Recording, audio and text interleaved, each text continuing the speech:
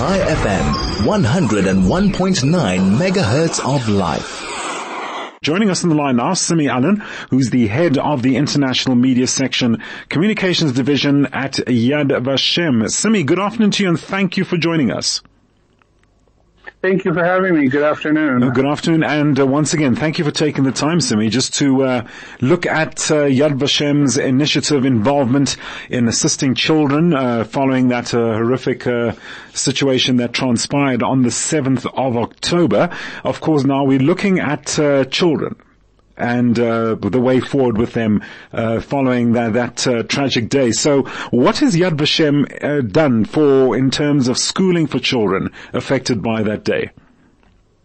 Well, obviously, we, together with all Israelis and really, or I believe Jews from all around the world, were shocked and really caught off guard on October 7th when we saw what was unfolding in the southern region of Israel. Sure. And what very quickly we realized that we needed to do is to act, and to do something. And Yad Vashem had the space, the place, and the desire to answer the call and to offer up the International School for Holocaust Studies, the building where we run our educational programs at Yad Vashem. It's off to the side of the campus. It's not in the main. It's not in the area of the Holocaust History Museum, which is our flagship museum on the Mount of Remembrance, and it's a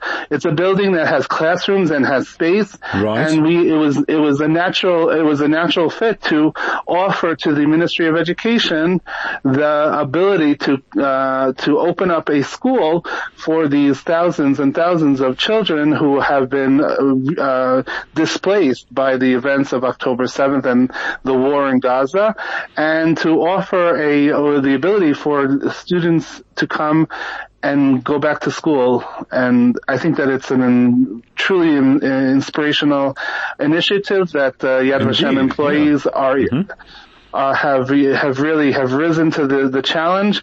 Several dozen Yad Vashem employees are volunteering to be teachers. Okay. We have a excellent staff of educators that are on staff at Yad Vashem, and so what they are doing now is, in the absence of tour groups and of educating groups coming from abroad, they are teaching 1st through 12th graders in the International School for Holocaust Studies building right now. So it really sounds as if the initiative has got the blessings and support from numerous organizations and bodies. Have I understood that correctly, Simmy? It definitely has the support, first of all, of the administration and the leadership here at Yad Vashem, the director at the Yad Vashem, Chairman Dani Dayan, as well as the CEO, Tzvika Feierheisen, both supported and initiated the connection to the Ministry of Education. We have received wide-reaching support from the Ministry of Education, from the state of Israel, as well as from educators really who have also joined the staff and come on board to assist in this very important mission. Indeed. And do you have any plans to expand this initiative to other centers? To at least open up other centers which falls along similar lines?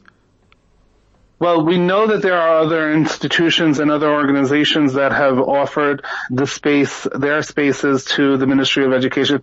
Those are independent of Yad Vashem. Yad Vashem doesn't have the ability to offer or to expand the program. We are acting here on the Mount of Remembrance. We're acting here with by offering the space that we have available to us. But we know that there are many other programs and schools that are popping up all over the country, right, in areas that are safe, because there are just so many students that need this this important service. Sure. Just going back to, you did hint at the staffing and the support that you're receiving. Is there any positive response coming from abroad? Anybody wanting to come in from abroad on a more permanent basis? Not to my knowledge, but Okay. we are always, we know that there are always ways to assist and to help out not only here at Yad Vashem, but also the other communities that are affected by these tragic events. Indeed, Simmy. We don't have much time. Is there any specific appeal that you have regarding this initiative going forward in terms of Yad Vashem's endeavors to make sure that this continues to be successful and you keep rather improving on it? Our only appeal is that the security situation here in Israel is swiftly resolved, safely, effectively, and that we can continue and return to life as we once knew it, albeit probably a little different at the end of this whole war. No, certainly understood, Simmy. At the same time, does Yad Vashem need any kind of material support or any, books, stationery, that kind of thing? Yad Vashem is an organization that very much receives public donations from many different sources, and you can check out yadvashem.org to find ways to donate to different initiatives here at Yad Vashem. www.yadvashem.org for donations. Both before the end of the year, as we know that there's a very important time to donate, and we are here to receive donations in many different areas. www.yadyashem.org. That's the that's where you can find, or rather donate to Yad Vashem's initiatives. Simmy, we're going to have to leave it there. Thank you very much for joining us this afternoon, and everything of the best in this unique endeavor that you're doing to at least assist school children following that horrific event that took place on October the 7th. Simmy Allen, head of the International Media Section Communications Division at Yad Vashem. Their contact details, once again, www.yadvashem.org. If you wish to donate anything material-wise or anything that will contribute to their educational initiatives for children who were affected by the October 7th attack until now.